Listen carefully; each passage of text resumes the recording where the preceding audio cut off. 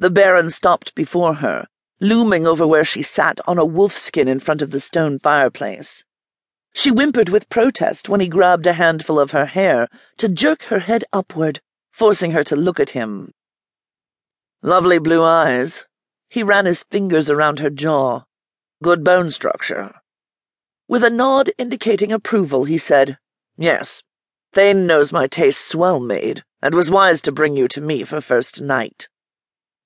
She swallowed, barely biting back the urge to ask if she should display her teeth, knowing that was one way her father determined the soundness of a horse. "Stand up."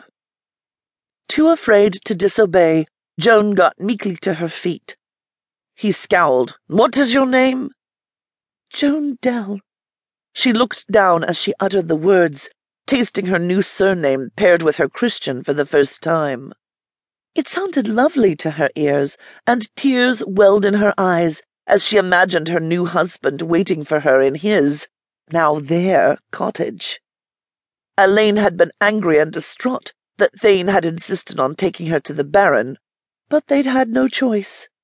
His slim build and profession as a fuller hadn't equipped him to fight off the Baron's hulking right-hand man and assorted guards.